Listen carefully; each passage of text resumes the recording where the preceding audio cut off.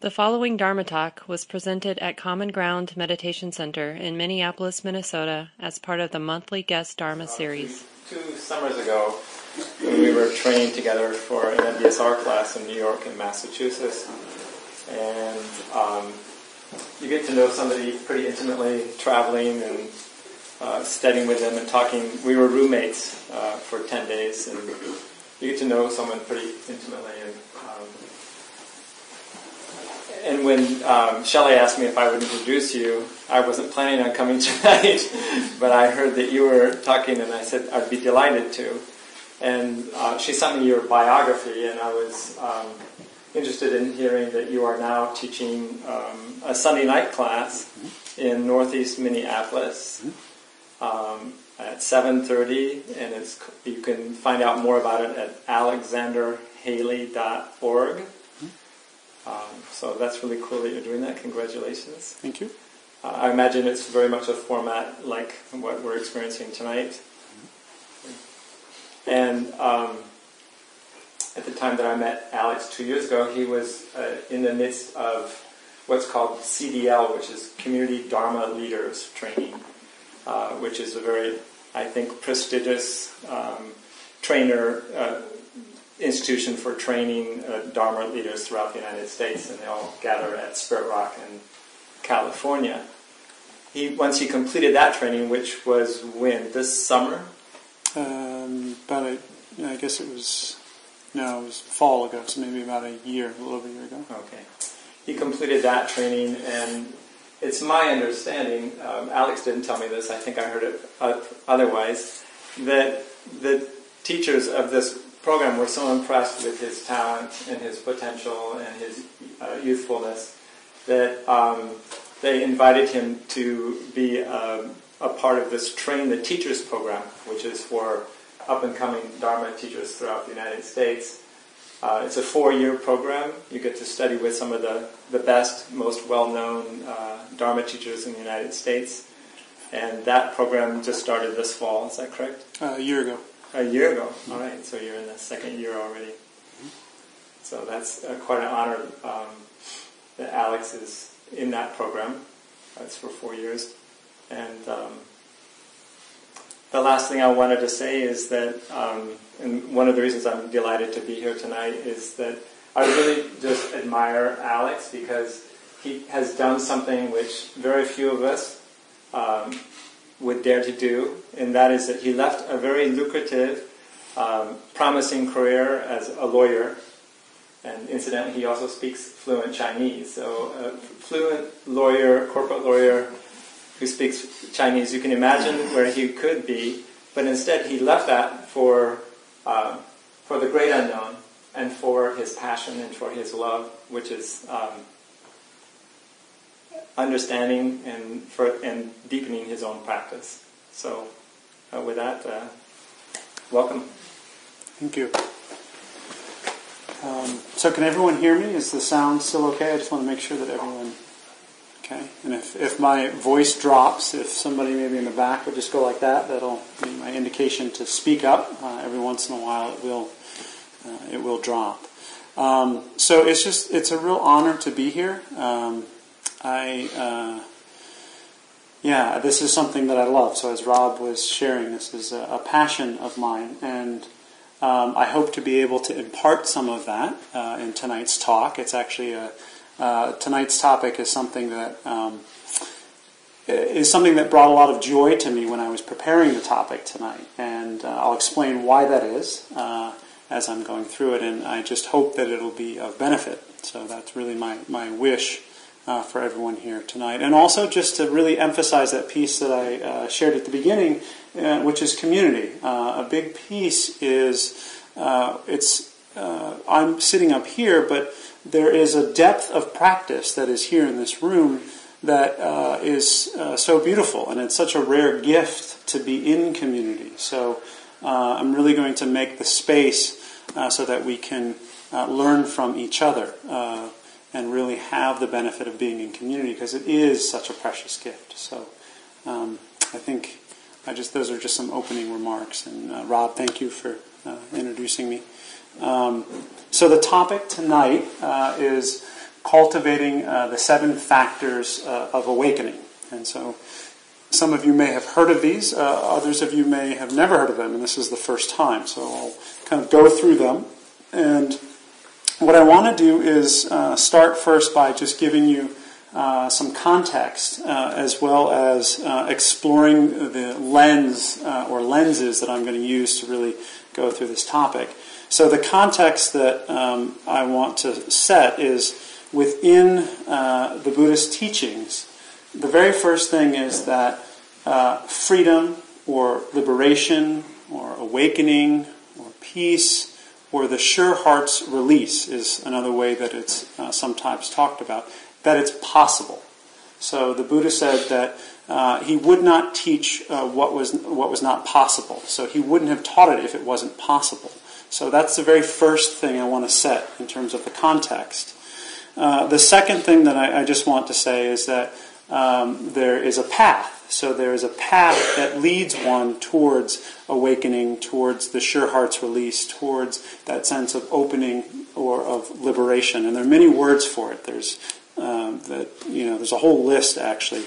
I'm not going to go through it, but just in your mind's eye, whatever that is, whatever the largest goal is, that largest aspiration that you hold for your life, that's what this is pointing at. And so within the path, the very first piece of it is right view. And so I want to explain just for a moment about right view. And I'm going to read a quote. This is from the Majjhima Nikaya, which is the middle-length discourses. So these are said to be, as best as we know it, some of the original words of the Buddha. And so this is what he had to say. He said, "Therein bhikkhus," and bhikkhus is just a word that means practitioner. So he's talking to practitioners. He says, "Therein bhikkhus, right view comes first."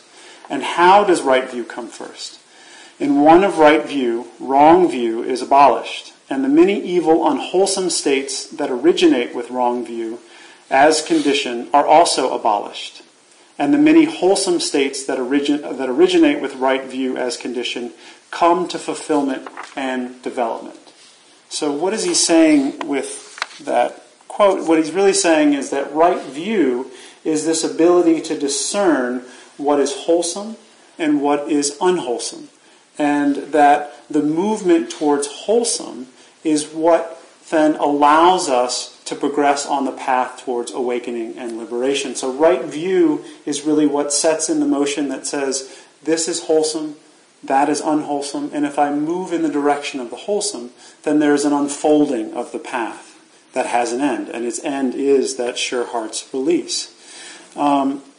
So within the kind of categories of unwholesome and wholesome, and I'm just giving you a broad sketch here because these could be very long talks on their own, but I just want to set the context. So within the unwholesome category, there is said to be a particular set of capacities or mental factors which are really important for practitioners, and they're the ones that tend to block or obscure one's spiritual progress or spiritual growth.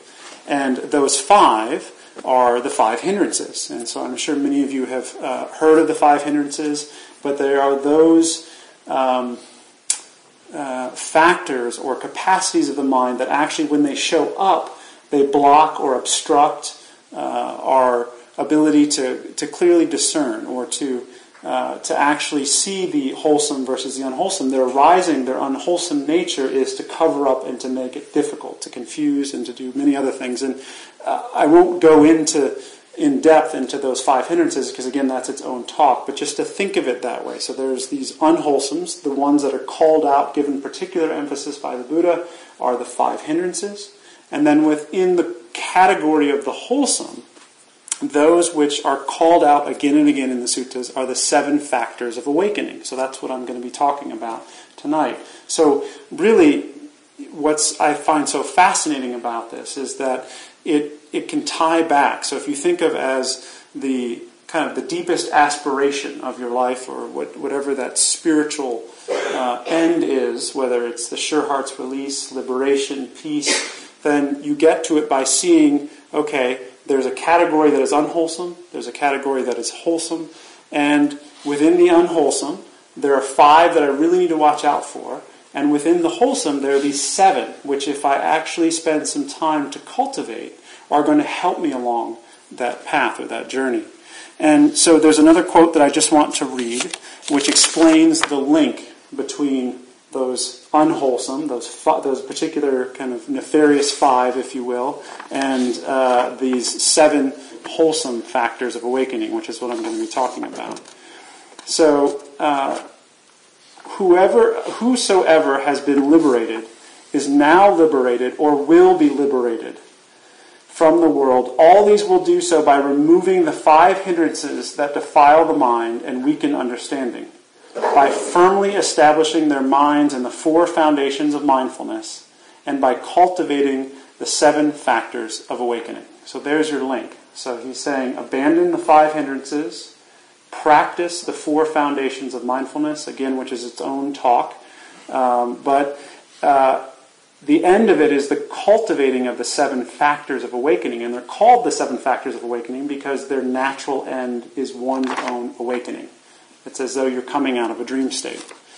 So that's the context that I want to kind of set for tonight. And the last piece that I want to just talk about before I go through what the 7 factors are in some detail is cultivation, this word cultivation. So the original word that is often used or translated in the original Pali is bhavana. And so bhavana is translated as this cultivation, and it's important, this word, because cultivation has this sense of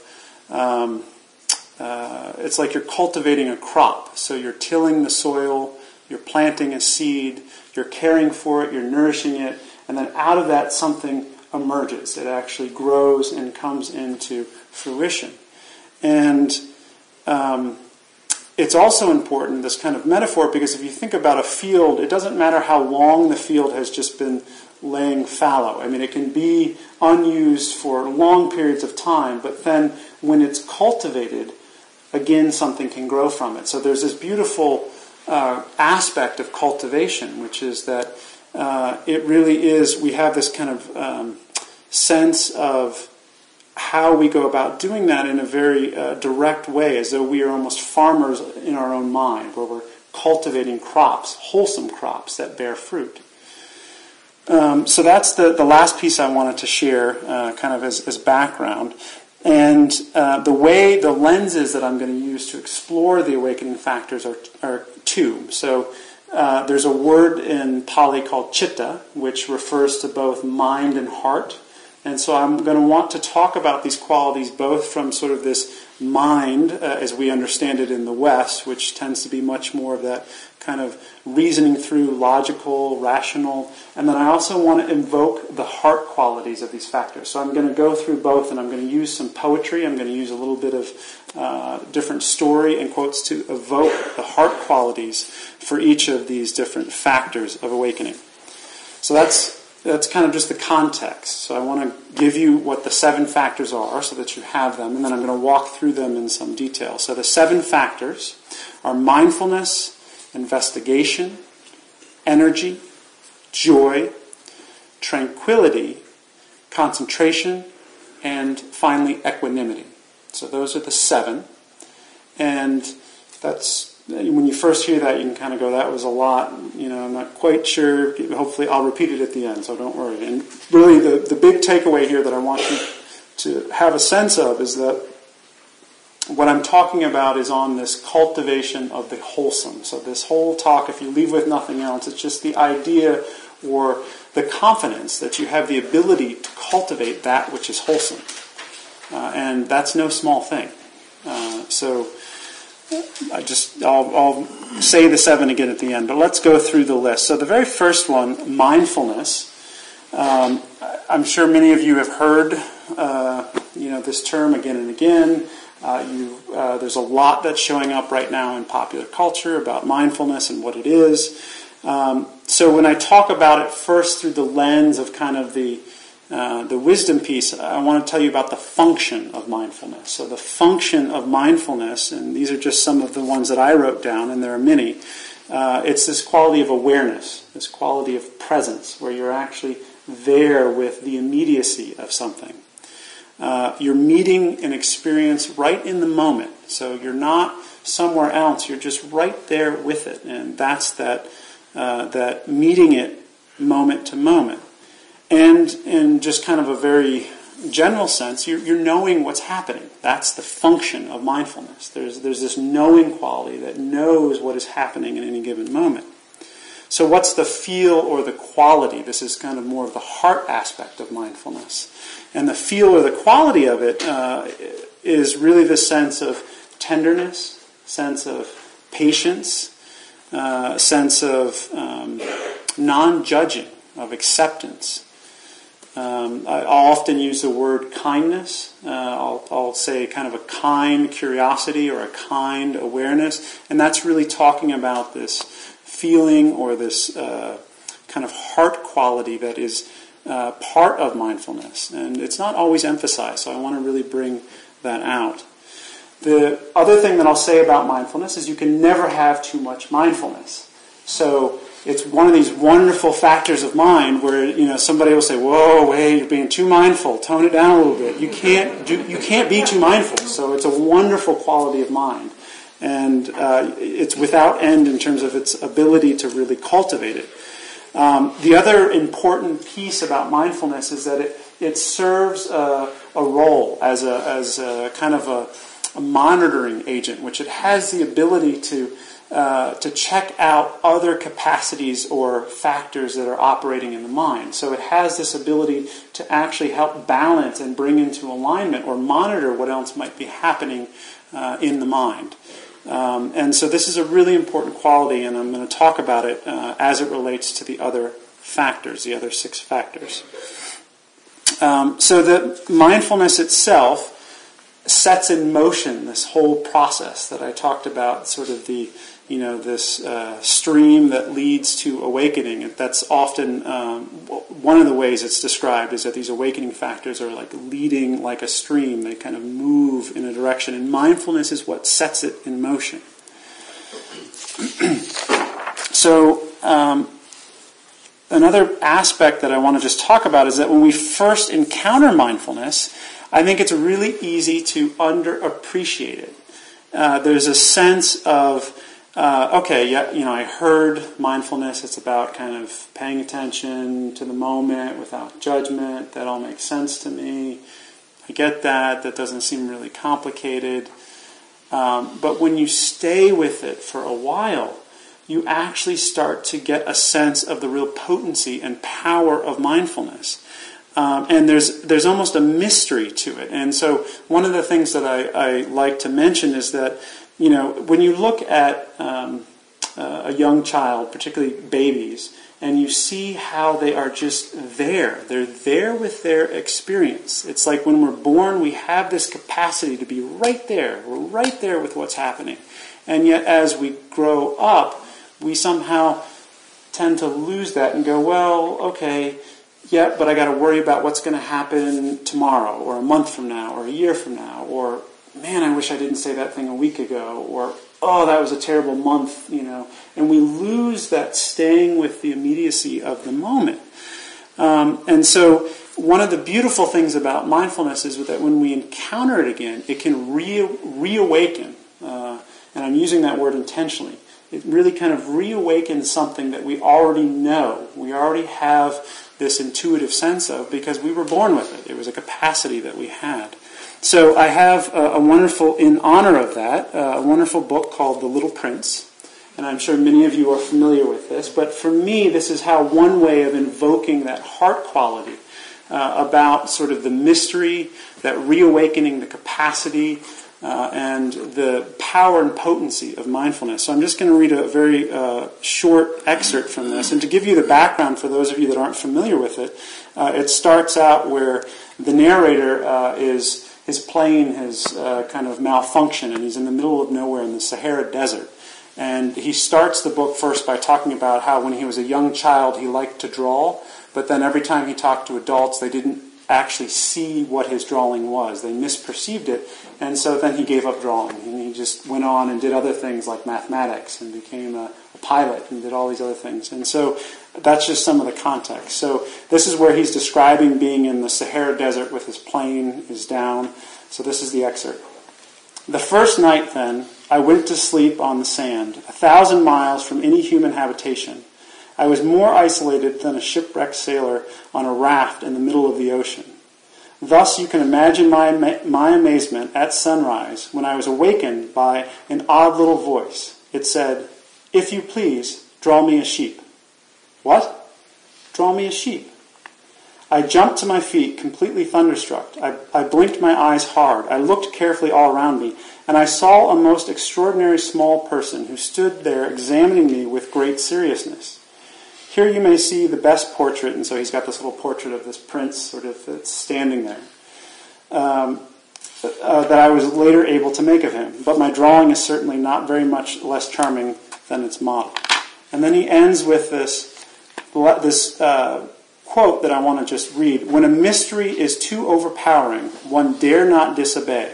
Absurd as it might seem to me, 1,000 miles from any human habitation and in danger of death, I took out of my pocket a sheet of paper and my fountain pen. But then I remembered how my studies had been concentrated on geography, history, arithmetic, and grammar. And I told the little chap, a little coarsely too, that I did not know how to draw. He answered me, "That doesn't matter. Draw me a sheep." So, this is going to sound a little odd, but I want to explain why I read that passage. So, when we encounter mindfulness, it's almost like, somebody saying, "Draw a sheep." And you're going, well, what? Like, that doesn't make any sense. I'm in the middle of the desert. My plane is down. I need to fix this thing. And yet somebody's saying, "Draw me a sheep," with this very kind of serious, sincere, just wanting to say, "Please, draw me a sheep." And what happens is that we can often just sort of let that, just let it pass and sort of say, okay, well, mindfulness, yeah, I get it. It's, how's that going to help me feel more peaceful or more at ease in my life or anything else? But when we actually start to investigate it, when we start to draw a sheep, we start to see the mystery, the beauty. We start to see all of these things that open up. There's a potency in it. And so I just love that passage where, it sort of shocks you out of whatever it is that you were stuck in. And that's what mindfulness can do. It can bring you back. It can sort of reawaken this quality for the narrator who had stopped drawing when I think he was 6, is what he says in the book. And then he reawakens this when he has this odd encounter where somebody kind of reminds him about this quality, about how it's important to really be able to connect with something that we all have as a capacity, this ability to kind of to open with a tenderness and a sense of awareness and really connecting in that moment. So here's this person that's saying, "Draw me a sheep." How do you relate to that? So this is a little bit about mindfulness, and there's a lot more that could be said, but I really just want to kind of hope that you get that sense. It's this connection, but also this tenderness, okay? And that it's also a capacity that we have. And so really it's coming back to it or reawakening it or remembering it. So from mindfulness, what is the then next factor that is in the awakening sequence? And the next one it's called investigation. And so I want to talk a little bit about the function of investigation, and then I want to talk a little bit about, again, its heart quality, kind of the feel of it. So the function of investigation is differentiation. It's discernment, to distinguish, to disentangle, to not be caught up in something. So we start to see a larger context. We start to see that we can have an experience that's right there in the moment. And we can have the mindfulness, but yet there are times when we get sucked into it. We get stuck again. It's a habit. It's some part of our personality where it's really sticky. And it's got a gravitational field that just pulls us in, right? So investigation is this capacity of the mind to say, well, what is this actually? So this is like a thought, and I keep having it again and again, and what? Well, so what is it? And then you start to look at the thought itself. And when you look at the thought, what you start to notice is that actually it's just sort of like this passing cloud that moves through your awareness. And it's only when you engage it, when you give it some energy, that all of a sudden it springs into this thing that kind of grabs hold of you. And you're kind of wrestling with it, and you get tired, and you're trying to, figure out some way out of it. But this quality of investigation is actually what allows us to kind of start to look at the context that's around it. So one way of phrasing this is we can start to notice sort of the space that is around whatever it is that is catching us, that is caught up. And so actually in the meditation that I was guiding you through, I introduced this quality of investigation where I was asking you about, well, what is it? Where does the breath go? Where does the sensation go? And so you just start to say, well, that's interesting. I don't know. I've never really, have I looked to see? And to know it from the inside, not a conceptual way, because the danger of this factor of mind or this capacity of investigation is to intellectualize. We can over-intellectualize. And that's not what this is about. This is actually about getting really close and starting to see larger context, and also starting to see characteristics, that things arise, they exist, they pass, they're impersonal, they're cause and effect. There's all these things that operate, and that's what this quality of investigation is. It's a larger frame. That's what we're doing. So that's the quality, or the function of it. Now what about the quality of it? So the quality or the feel of investigation, and these are just some of what I had written down. It's sort of like the wellspring of possibility. Because when we notice that there's actually some space, or we notice that there's a characteristic about this that isn't personal, or that is changing, it's not fixed, it's not stuck, it's not always going to be that way, then we start to have a sense of possibility, a sense of hope. There's a sense of even possibly empowerment, of not being caught up. And there's a wonderful quote from Tsoknyi Rinpoche, who is in the Tibetan tradition, and he says, "You can discover that an emotion or a thought is real, but not necessarily true. So it exists in awareness. There it is. You're seeing that thought or emotion that's judgmental or negative or kind of demeaning, and yet, is it true? Is it actually true?"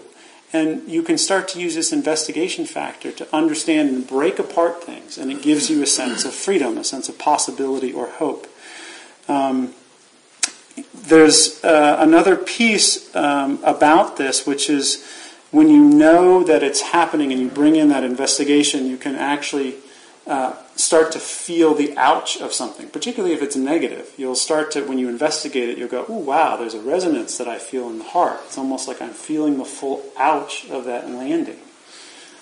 So investigation from that sort of heart quality piece of it is not only, it's the possibility and the hope, but it can sometimes also be that ouch, where we go, "Ooh, wow, that's been there for a while and I didn't notice that actually is painful." So from investigation, when we start to actually bring in this quality of kind of looking at context, of discerning, of distinguishing, of unentangling, we can move into the next factor, which is energy. And so energy, the function of it is really to maintain or to keep an existence through continuity.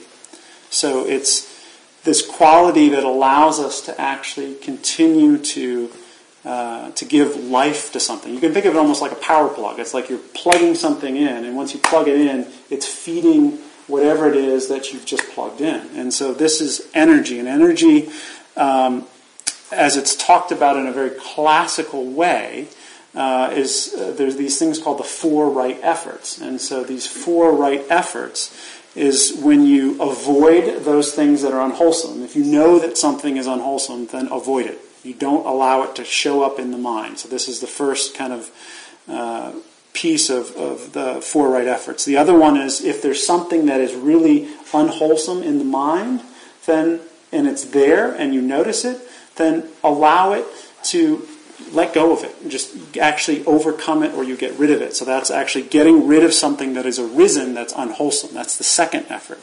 The third effort is to arouse that which is wholesome. So arousing those qualities of heart and mind which are actually wholesome. Generosity, wisdom, compassion, all of these qualities that we can invoke that are actually wholesome. And then once they are arisen, once they're in the mind and the heart, then you can actually cultivate them. You actually give them some energy so that they stay there for a while and they can have their chance to actually grow. And so those are the 4 right efforts. That's kind of the classical way that it's talked about in terms of energy. And the feel of this is pretty powerful. So I want to spend a little bit of time on this, which is the feel of this can be courage, it can be persistence, wholehearted engagement. It can even be a sense of kind of the heroic. It's almost the heroine or the hero that is really taking on this incredible quest or endeavor. And so there are 2 quotes that I want to read to you that are about this kind of quality, this heart quality of energy. And the first one is actually an excerpt from a speech that was done by Malala. I don't know how many people of you know the story of Malala. She was the 16-year-old who was shot by the Taliban. And so she actually wrote an address to the United Nations. I'm just going to read you an excerpt from this. I actually first heard this in another teacher's talk, and she was talking about this quality of metta and compassion and all of the other Brahma Viharas. And she read a much longer quote, but it was amazing because it speaks to this quality of energy, this kind of courage, this persistence. So this is what she had to say at the United Nations, and this is after she had been shot and she had recovered enough, to be able to have to speak and to be in front of a group. So she said, "Dear sisters and brothers, I'm not against anyone. Neither am I here to speak in terms of personal revenge against the Taliban or any other terrorist group. I am here to speak up for the right of education of every child. I want education for the sons and the daughters of all the extremists, especially the Taliban. I do not even hate the Talib who shot me. Even if there is a gun in my hand and he stands in front of me, I would not shoot him. This is the compassion that I have learnt from Muhammad, the Prophet of Mercy, Jesus Christ, and Lord Buddha. This is the legacy of change that I have inherited from Martin Luther King, Nelson Mandela, Muhammad Ali Jinnah. This is the philosophy of non-violence that I have learnt from Gandhi, from Baka Khan, and Mother Teresa. And this is the forgiveness that I have learnt from my mother and father. This is what my soul is telling me. Be peaceful and love everyone." I mean, you feel that, just the weight of that. I mean, the sense of real courage, the sense of persistence. And that's what we're talking about in this quality of energy. There's another one that I'm just going to read. This is Nelson Mandela. So this was an article that was just, actually it was the obituary, and it was talking about this. And again, you'll get this sense of the real persistence. So for years, his fame was largely confined to his own country, South Africa. He did not become widely known abroad until his first trial for high treason ended in 1961. Though acquitted, he remained free for little more than a year before going to prison for 27 years and 6 months, convicted of sabotage and promoting revolution. During this long confinement, more than 17 years of which were spent on Robben Island, a wind-scorched Alcatraz off the Cape Coast, little was heard of Mr. Mandela, and nothing was seen of him. When he emerged from captivity on February 11, 1990, no contemporary photograph of him had been published since 1964. The world had been able only to wonder what he looked like. He was by then 71 years old, and barely 10 years of semi-active politics remained to him. Nonetheless, more than any other single being, he helped during that decade to secure a conciliatory and mostly peaceful end to apartheid, one of the great abominations of the age, and an infinitely more hopeful start to a democratic South Africa. So again, there's this sense of real persistence, of courage, of perseverance. And this is that aspect of energy. I mean, this is what the potential of energy, or this factor, this capacity of mind can do. So once you have energy, you have this real quality of the mind, this capacity that we all have. What is the next factor? Well, the next factor is joy. And so it's said that once you have energy, it'll actually lead into the arising of joy. And joy is that quality that brightens the mind. It's a sense of delight. So the function of joy is to brighten, it's to delight, it's to reveal an extraordinary beauty. So there's that beauty which we tend to see in the outside world, and then there's the beauty that we can actually experience in our own heart and mind, which has a depth to it that is beyond. I think we all have some experience of kind of the transitory things in our lives that can be really beautiful, but there can be this inner heart and mind beauty which has a depth to it, and that's what we're talking about when we get into this quality of joy, this factor. And so the feel of it, it can actually vary quite a bit. So the feel can be physical, it can actually be mental. It's often described as tingling or pulsing.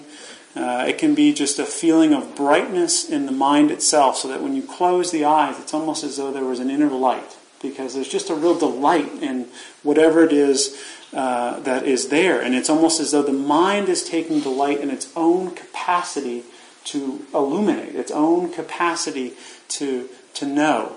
And it's this amazing quality which, as it's described, really sort of lights up. So there's just a short little quote that I'll read to you. This is actually from Chan Buddhism, which is the Chinese kind of practice that actually Zen comes out of the Chan tradition. And so it describes this quality of this joy or this brightness. And so it's, I'll just read you the quote. In Chan, you fall in love with your breath. You think about the breath while you're sitting, eating, and walking. After you finish your work, you think about the breath. The breath comes to your mind. You want to get close to the breath. There is a tenderness, sweetness, and intimacy that you want to share with the breath. You want to give your time to the breath. You want to give your whole self to the breath. You want to take care of the breath. The breath is very precious, just as the person you love is precious. You treat the breath with gentleness and care. Falling in love gives you energy. It is the same when you fall in love with the breath. You think about the breath when you wake up. You are enthusiastic. You have energy. So there's this real sense of how the mind can take delight in what it's knowing. It has this capacity of knowing, and it can illuminate, and that's this factor of joy. So the challenge is that those first three factors that I mentioned, so I talked about mindfulness, which sets things in motion, and then there was investigation, there was energy, and there was joy. Those are what are called the arousing factors. So those are the factors that actually tend to raise and bring up or brighten, as I was talking about with joy, or to energize, if we're talking about energy, really giving some oomph to it, or even bringing in some of that real close inspection. So this is the arousal factors. Well, then what happens is that those can get out of balance. So then you need to counterbalance those with what are called the kind of tranquilizing or calming factors. And so that's these next three. That's the next set of these three factors. So after joy, it's as though to continue to progress, you almost need to do a downshift. You need to go sort of take the flood or fluctuation of energy and the rush of the joy, where there's this real high that you can get from the brightness in the mind or even the lightness of the body itself. And you need to slow it down just a little bit so that you can actually start to access a deeper level, so that you're going from something that is very gross to something that's more subtle. And it's that shift of tranquility that allows you to go to the subtle. So you can think of the function of tranquility or calm as though it's sort of smoothing out coarseness. It's as though the function of it is to sort of smooth it out and bring you down into this deeper level, or this deeper state. It's, as I was describing before, it's sort of like you're shifting a gear in the car. It's almost like you went from first to second. And the feel of this, so speaking really from the heart quality, it can show up as peace, as stillness. It can feel as though it's almost like a balm or an ointment that you're putting on, where there's just a soothing quality to it. It's almost as though when you experience this sense of calm, you open to this state that may first feel foreign. It's almost as though, well, I'm not quite sure I know what this is. And if we don't allow ourselves to actually recognize it and to spend some time with it, then we can actually miss it, that's what's in the mind. There's this sense of real soothing, of calm, of almost, like I said, a balm. It's a stillness and a peace.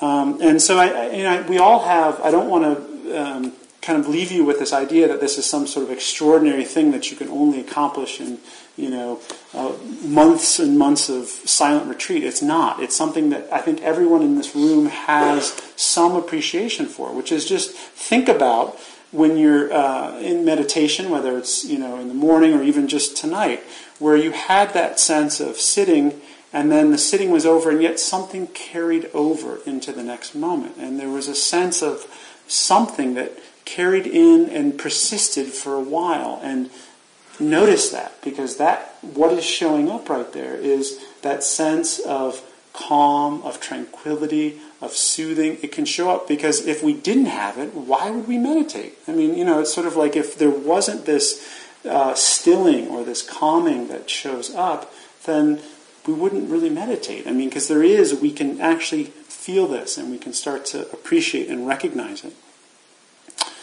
So from this place, this downshift, if you will, from joy to tranquility, the next factor that shows up is concentration. And so this is one that I think often there can be some confusion about in meditation. There can be this idea that concentration is as though I'm taking the mind and I'm putting it on a one-pointed thing and I'm just keeping it right there and it better not move because if it does, I'm not concentrated. And there's this real kind of rigidity around it. And that's not what this is. Concentration as a capacity of the mind is really just a gathering, a collecting. And so that's its function. Its function is to gather, it's to compose, it's to unify. So it's bringing together, but it's doing it on that deeper level because you've downshifted with the calm, so you're now on a different level and you're bringing it together and unifying the attention so that the feeling of this, the heart quality of it, is a sense of oneness, a sense of connection, of cohesiveness, of harmony. And again, I don't think this is something that's extremely foreign. You can have these experiences, particularly out in nature. I mean, if you're out in nature and you see a gorgeous sunset, or you're standing and looking out at the waves or whatever it is, you can have just this opening where you just all of a sudden go, wow, this is a perfect moment. I feel connected. I feel at one with nature, with the environment. And that's what this capacity of mind is. And that's what we're talking about when the mind kind of comes together and it unifies in a way that there's this sense of oneness, a sense of connection. And when the mind does this is a really interesting place because it'll stay with experiences. So habitually what will happen is that the mind will move away, or the attention will move away.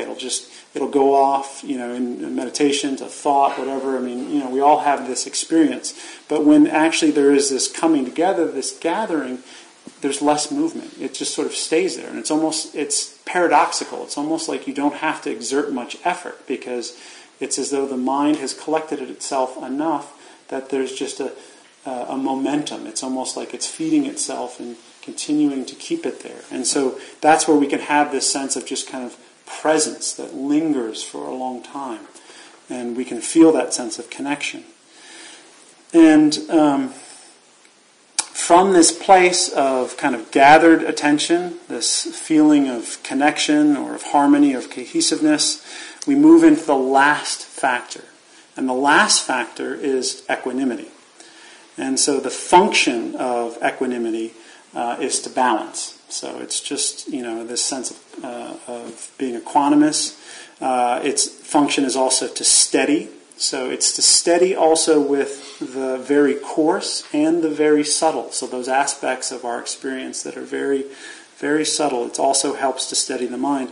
And lastly, it unentangles. So there's this ability of it to actually start to kind of unravel any tension that might be left in the mind. And so when there's the equanimity of it, the feeling of it is the sense of abiding. It's almost as though, it's almost like in mindfulness-based stress reduction, there's this thing called a mountain meditation. And the mountain meditation is where you visualize yourself resting as the mountain. And the mountain is just there, and all of these things come and go over the mountain. Weather patterns, there's change of seasons, there's animals, there's all this activity that happens on the mountain, and the mountain receives it all. It's there abiding with whatever is happening.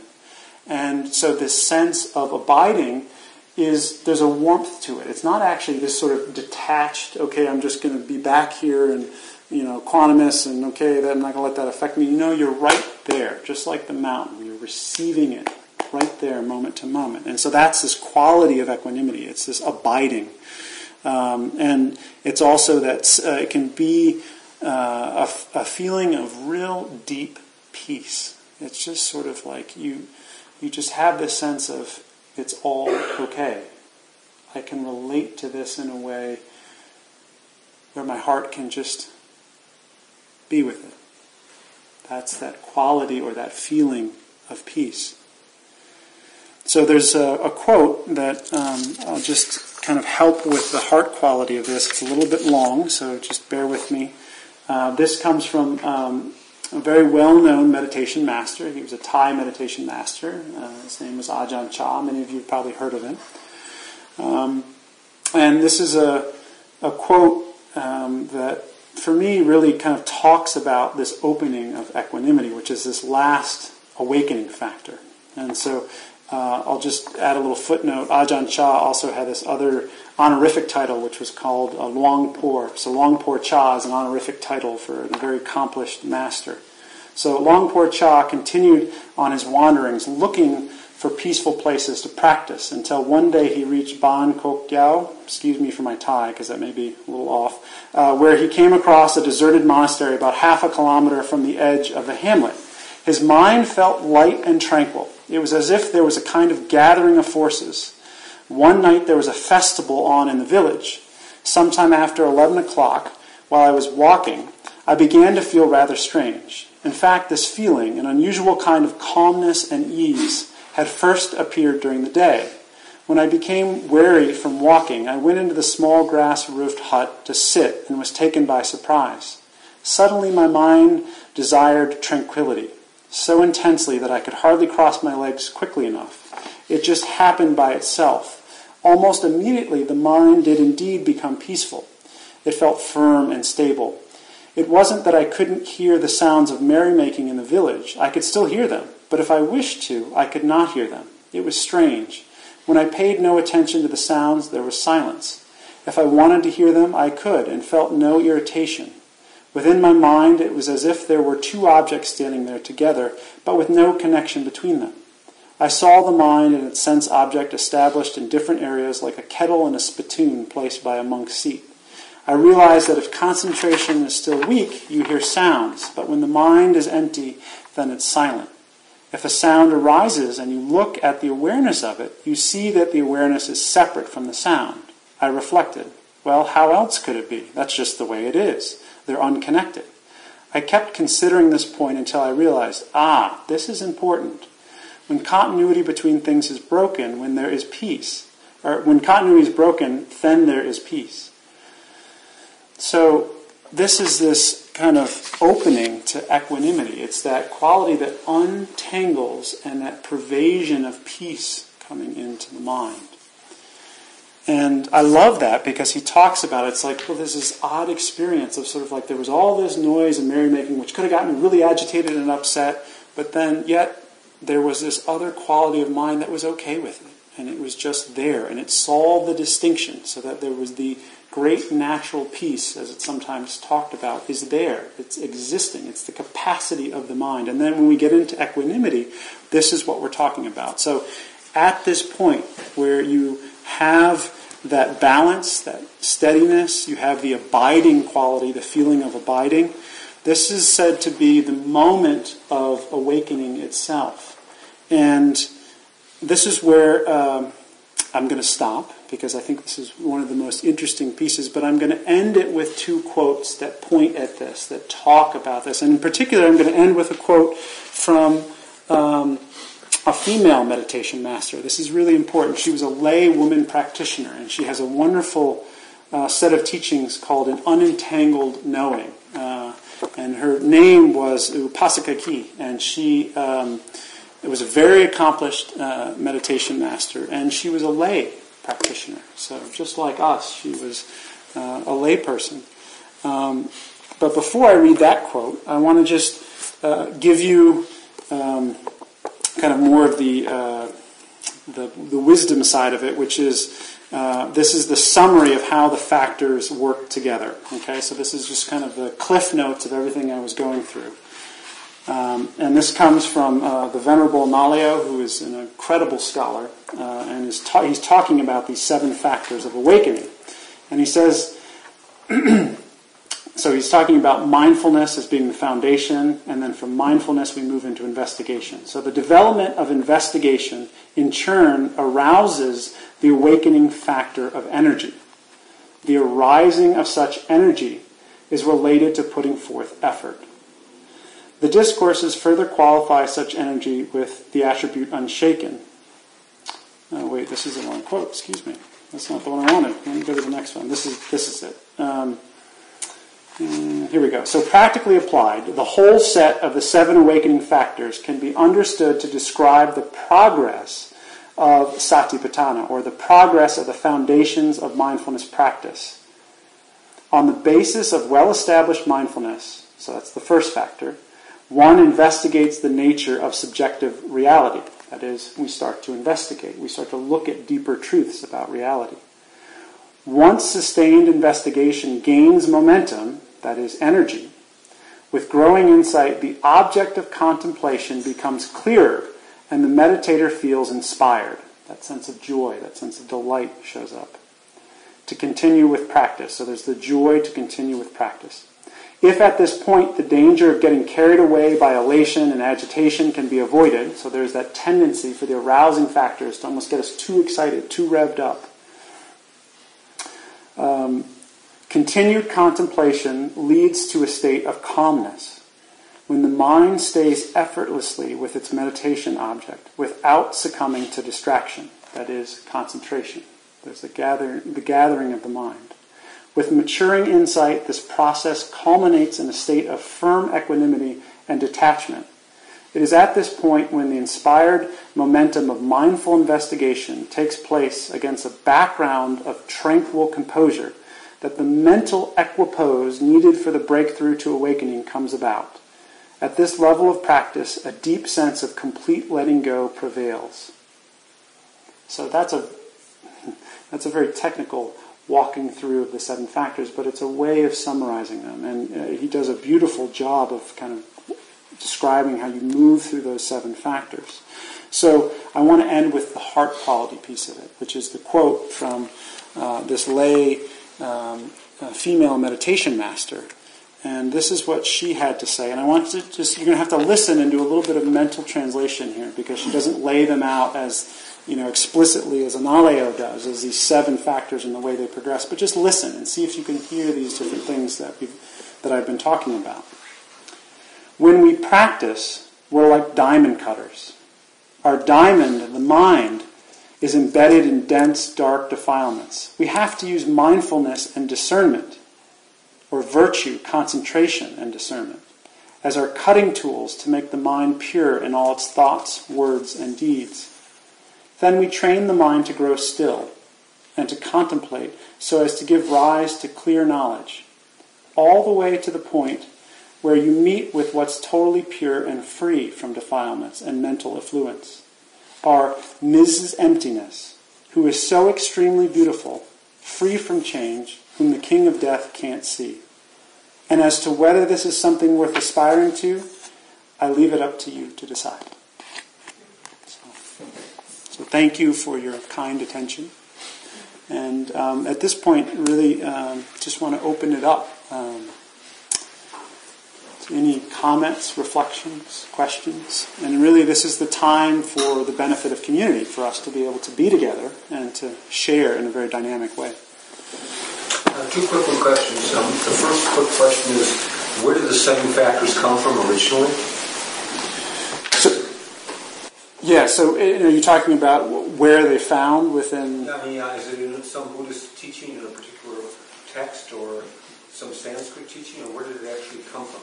Yes, so the short answer about where these come from, they're actually talked about in a couple of different ways. They're referenced in many places in the original Buddhist sutta. So in the discourses that are said to be the original words, that's where you'll find them. And they're talked about in a couple of different ways.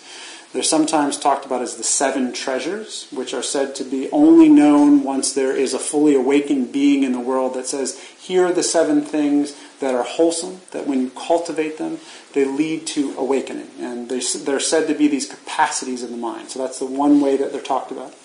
The other way that they're talked about is in the Satipatthana Sutta itself, which is the text. It's actually this one. It's called The Direct Path to Realization. It's the discourse on mindfulness. So it's all the bits about mindfulness. There's a whole section in the 4th foundation that talks about these 7 factors and how you kind of go through them. The second question is this: why not just mash together tranquility and equanimity, and then you leave some room for compassion, which I didn't hear compassion. Yes. It's one of the 7 factors. And I saw really between tranquility, which is a little more passive, than equanimity, which seems to involve a little more effort. Yep. Compassion appeared to be missing. I realize you can always read it as a subtext for any of the joy or anything else. But so what's the logic behind that? It's a great question, and I don't know that I can totally answer the question. So I think keep the question itself, because I think it's a wonderful question. The bit that I may be able to offer that might be helpful is that actually it is talked about in practice about actually kind of mashing some of these together. So there is this idea that you can think about them just as kind of arousing or energizing factors and as more kind of calming factors. And they're used as a way to kind of calibrate what is happening in the heart and mind so that you can check. You can say, okay, so is mindfulness here? Am I here? Yep, I'm here.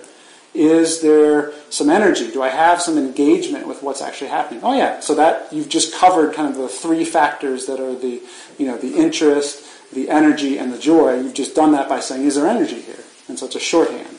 And then the calming factors, you kind of mash them all together, and you can see, ooh, am I getting a little bit too kind of like, there's too much energy in the system, I need to just bring it down a little bit. And so you mash those last calming factors together, and you just say, well, how is the concentration? How is it? Is there enough collectedness of mind, or is it too kind of, energetic and kind of scattered? So you can actually mash them together and use them as a shorthand and just say, is there mindfulness? Is there energy? And how's my concentration? And are they in rough balance? So you can do that. And then the qualities that you were talking about with compassion, and those are said to be the limitless qualities, that those have no limit. They're the ones without. So you can develop them indefinitely. And you're absolutely right that they actually have, it's sort of like, well, why doesn't it show up in the list and why isn't it there? But there's the way that this is framed within the Buddhist teaching is that these are said to be the short list for the necessary conditioning for the mind's realization of its own freedom. And so that's how they're described. And you can kind of say, okay, yeah, but I like compassion, so I actually want to do some compassion practice. And that's great, because that's another form of cultivation, right? You can cultivate compassion. You can cultivate sympathetic joy. I think I've heard sometimes that the mashing of the energizing and the trying the balance is sort of a mindfulness is kind of a balance point between the two. And I wonder if you have some just practical suggestions for how in day-to-day life mindfulness can help us do that kind of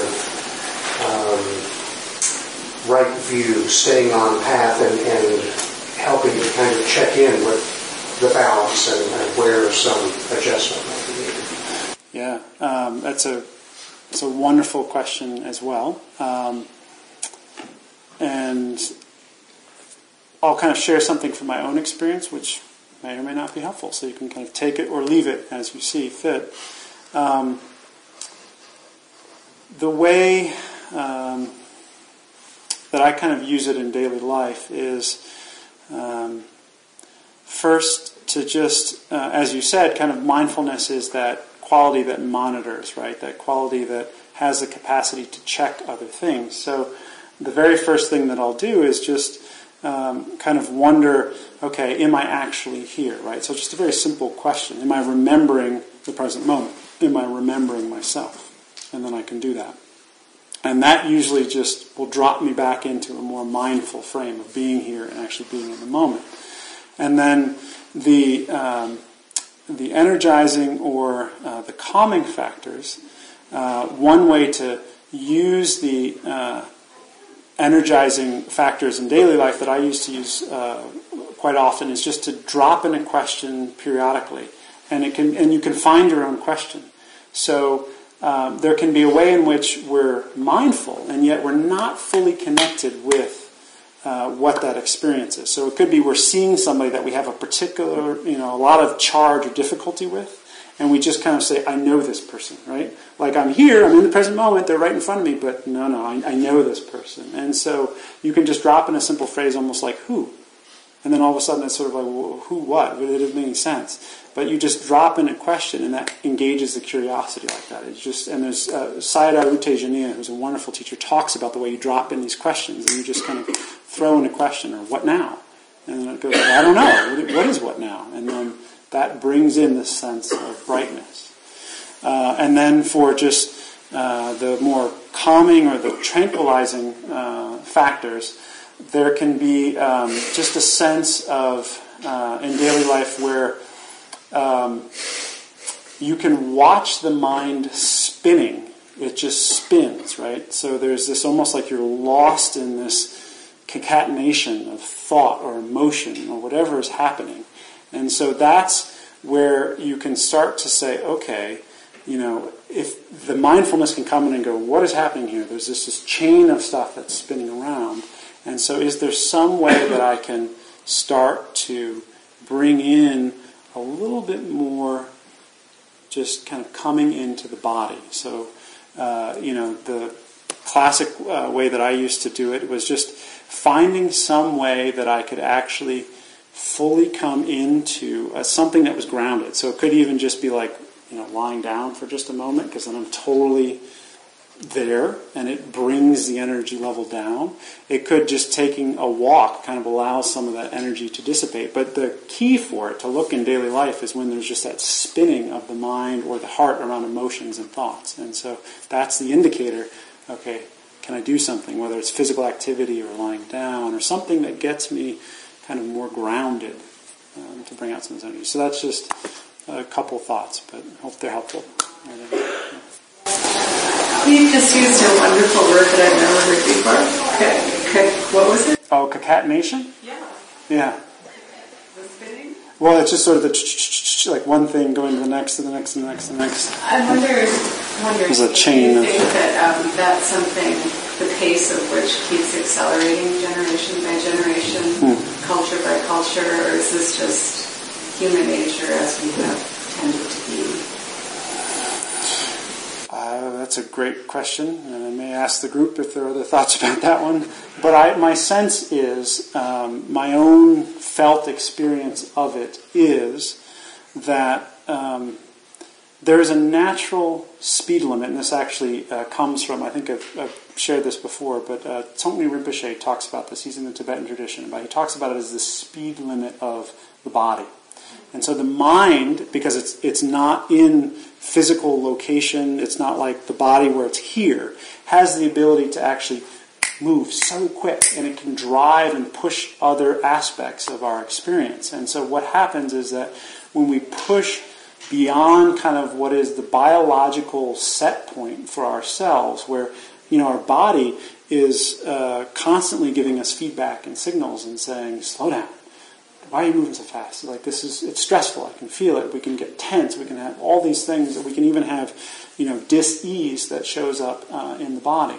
And so part of what I see as some of the big challenges in our society today is that we are living so much in that untethered space. It's that untethered area of the mind that isn't actually embodied. We're not actually feeling the emotions. We're not with kind of with the heart, and we're not with the nervous system of the body. And if we were with the heart and the nervous system, then we would notice how much we've exceeded the speed limit and how much we're actually, causing all of this harm to ourselves. So that's just my 2 cents for whatever it's worth. Your description of establishing mindfulness sort of emphasized a very gentle, receptive component to it. You use the word tenderness and emphasize the heart-mind aspect. But for some people, teach mindfulness in a much more active way. Probably the most extreme example would be the Mahasi Sayadaw school. Yes. Where they literally talk about using your awareness to rush toward the object and capture the object. Very active descriptions like that. Yes. And then lots of people in between. What are your thoughts? Why is there such a range that's developed over time? All of these have got to be useful to some degree, or they would have died out. Right. But I'm interested in your thoughts on that. Okay. So can I start with a question back to you? Sure. Okay. Which is, so what's your own intuitive sense of that? So with that spectrum that you just described, and there is a spectrum, what is your, what's the intuition around that? And then I'll offer whatever 2 cents I have. But well, the best description I've heard, I'll give Joseph credit, came from Joseph Goldstein, as it depends. It depends on your situation that you're in. Maybe if you're very sort of on the dull side in your practice at the moment, the more active can be a very skillful thing to do. Yes. And if you're a little too overactive, the more receptive thing can be a skillful thing to do. yes. That seems to make sense to me. Yeah. But I'm still very much exploring and very actively. So any way you can elaborate would be welcome. Sure.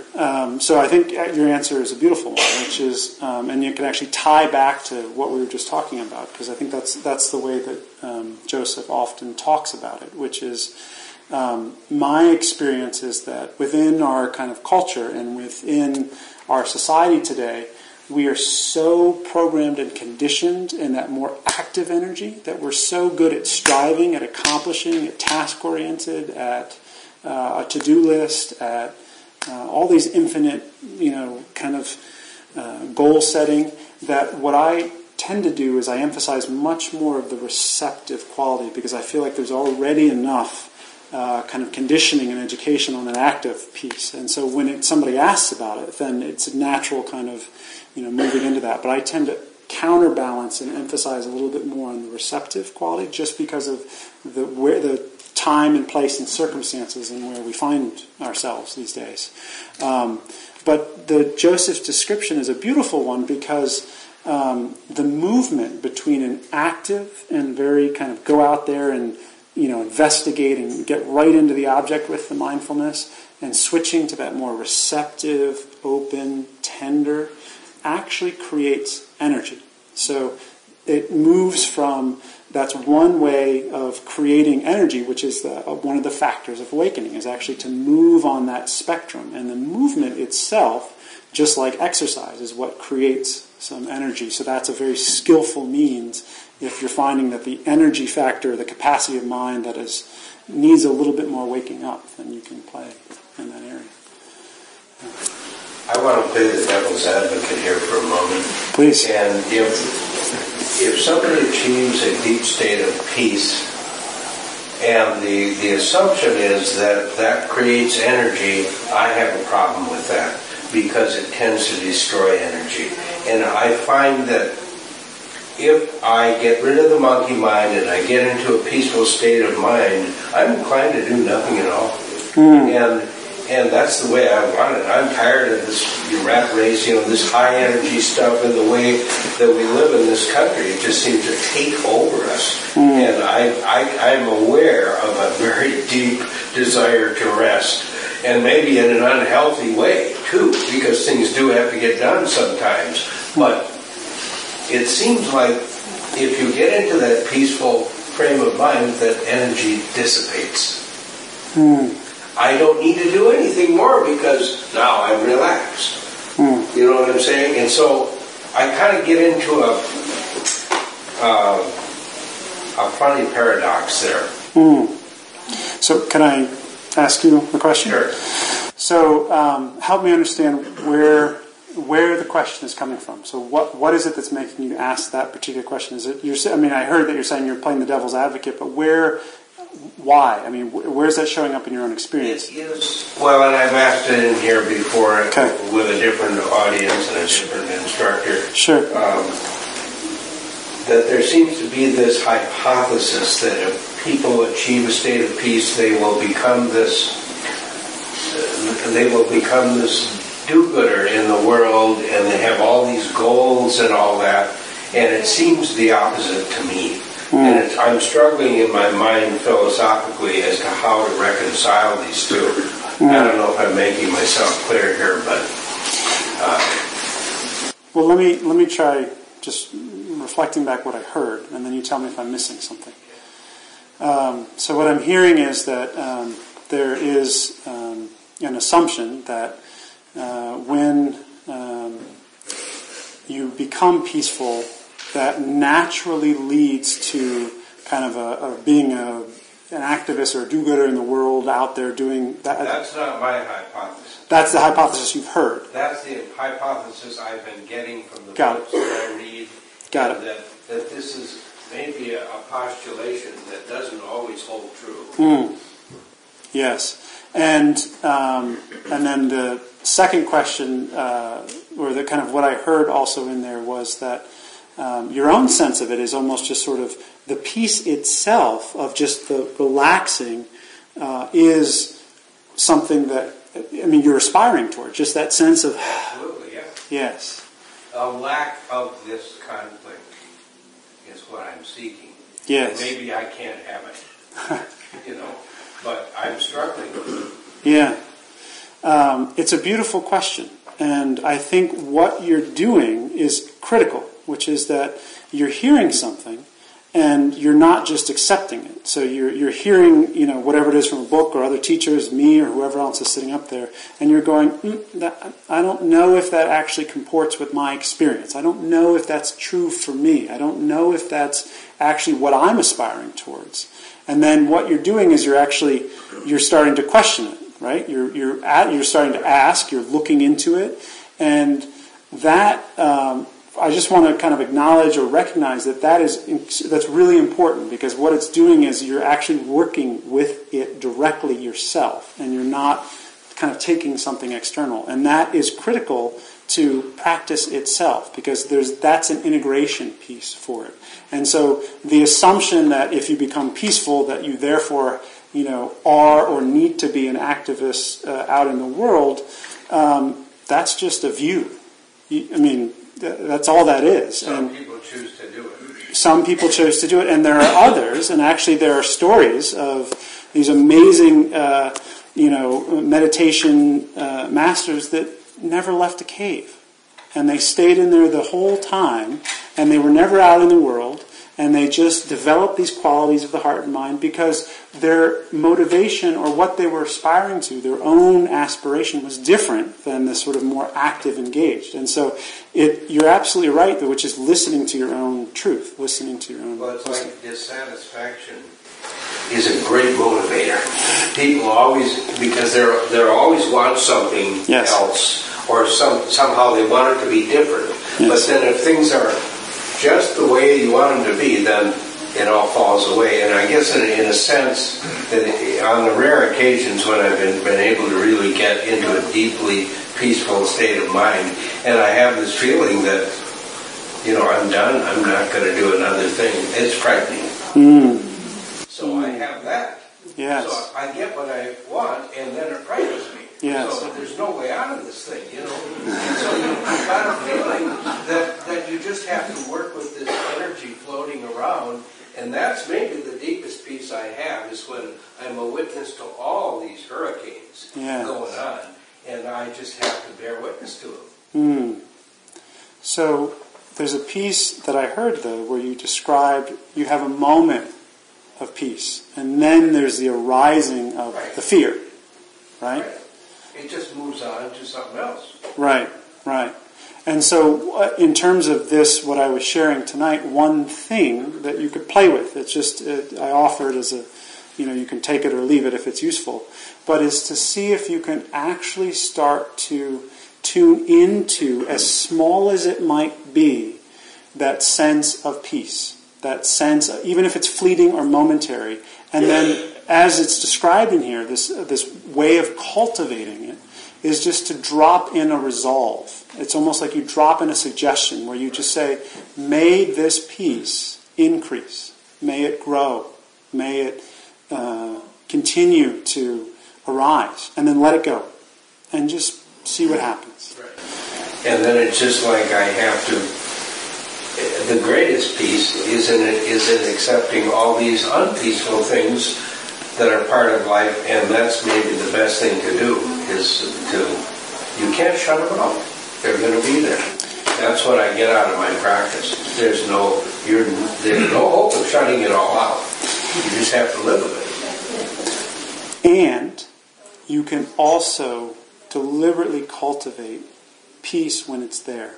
So yes, there is the kind of swirl and all of that. But when there is that moment when peace comes in and you see it, and you recognize it, and you see its quality, and you feel it, that it's different, recognize that. Because when you recognize it and you bring the attention to it, it actually grows. It can. I won't say it will. But just the noticing it and the recognizing it gives it the potential to then grow. And you can actually enjoy that. You can enjoy the peace and actually spend time enjoying it, and then the whirlwind will come back on its own. But there can be, and that's what some of this is some of these 7 factors is really talking about how to. It's like a flip. It's like normally we talk about the suffering side or all the things that are wrong or the negative, and when we're talking about these awakening factors, there's a real pleasantness in them that we can actually hang out for a while, and it can be a support. It can nourish us in our practice. So, but it's a great question that you're asking, is to keep questioning. Yeah, thank you. Yes? I have a question. We'll see if it ends up being a question. Sure. I just wanted to say how much I appreciated you bringing in the heart factors, just that balance. And I think there are times when I think I should be an activist, get out there and do that kind of thing. And I find that when I have those experiences of peace, what really happens is just a natural generosity comes. And then I get to express that natural generosity in ways that feel really good to me, that are natural to me. And then it might be that it's like, but then go do this, and it's like, no, actually, it's just, how about if I just go out and smile at people, whatever it might be.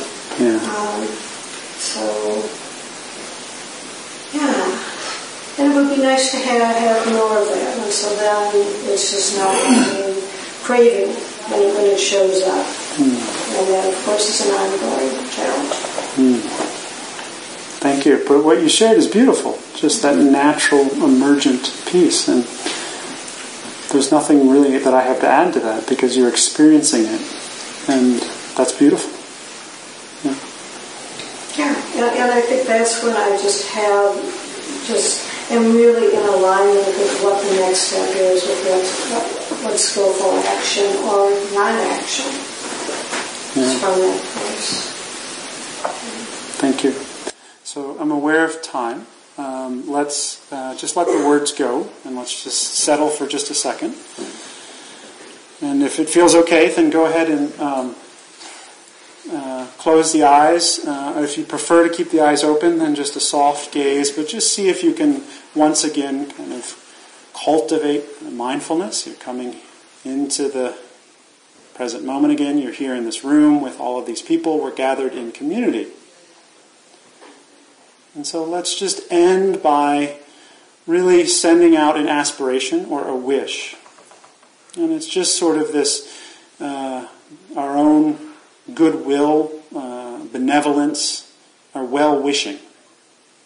So may our practice here tonight, our time together, our sharing, be for our own benefit, as well as the benefit of all beings without exception.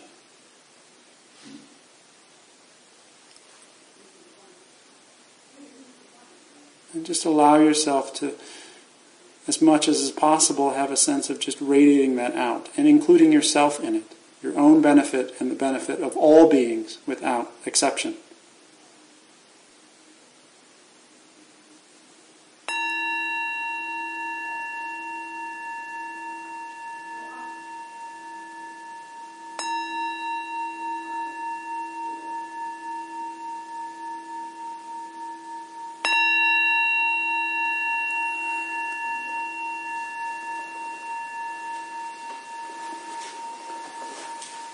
Thank you very much for coming this evening, and thank you, Alex, for your heartwarming talk. It's the tradition in Buddhist centers to offer dana if you choose to. Dana is a Pali word that means generosity. And if you give tonight, 60% would go to Alex, or the resident, or the visiting teacher, and then 40% stays here to sustain this building and keep it alive and offering programs like this. So again, you can remember that you can visit Alex at his own place, which is Yoga Soul, I believe. It's in Northeast. Northeast Minneapolis. And there's a sign up outside if you want news about that. It's just on the little table. And maybe the last thing I'll say is that it's hard in this format to have more of the kind of interactive community feel, because I'm sitting up here and everyone's kind of sitting out there. So if you want to stay after for tea and I think, just in the community room, that's lovely, because that's an opportunity for more informal community building and sharing. But thank you so This much talk, for being like here. all Thank programs you for at your Common practice. Ground, is offered freely in the spirit of generosity. Your attention. To learn more about Common Ground and its programs, or if you would like to donate, please visit our website, www.commongroundmeditation.org. Thank you for listening. To learn how you can support the teachers and Dharma Seed, please visit dharmaseed.org/donate.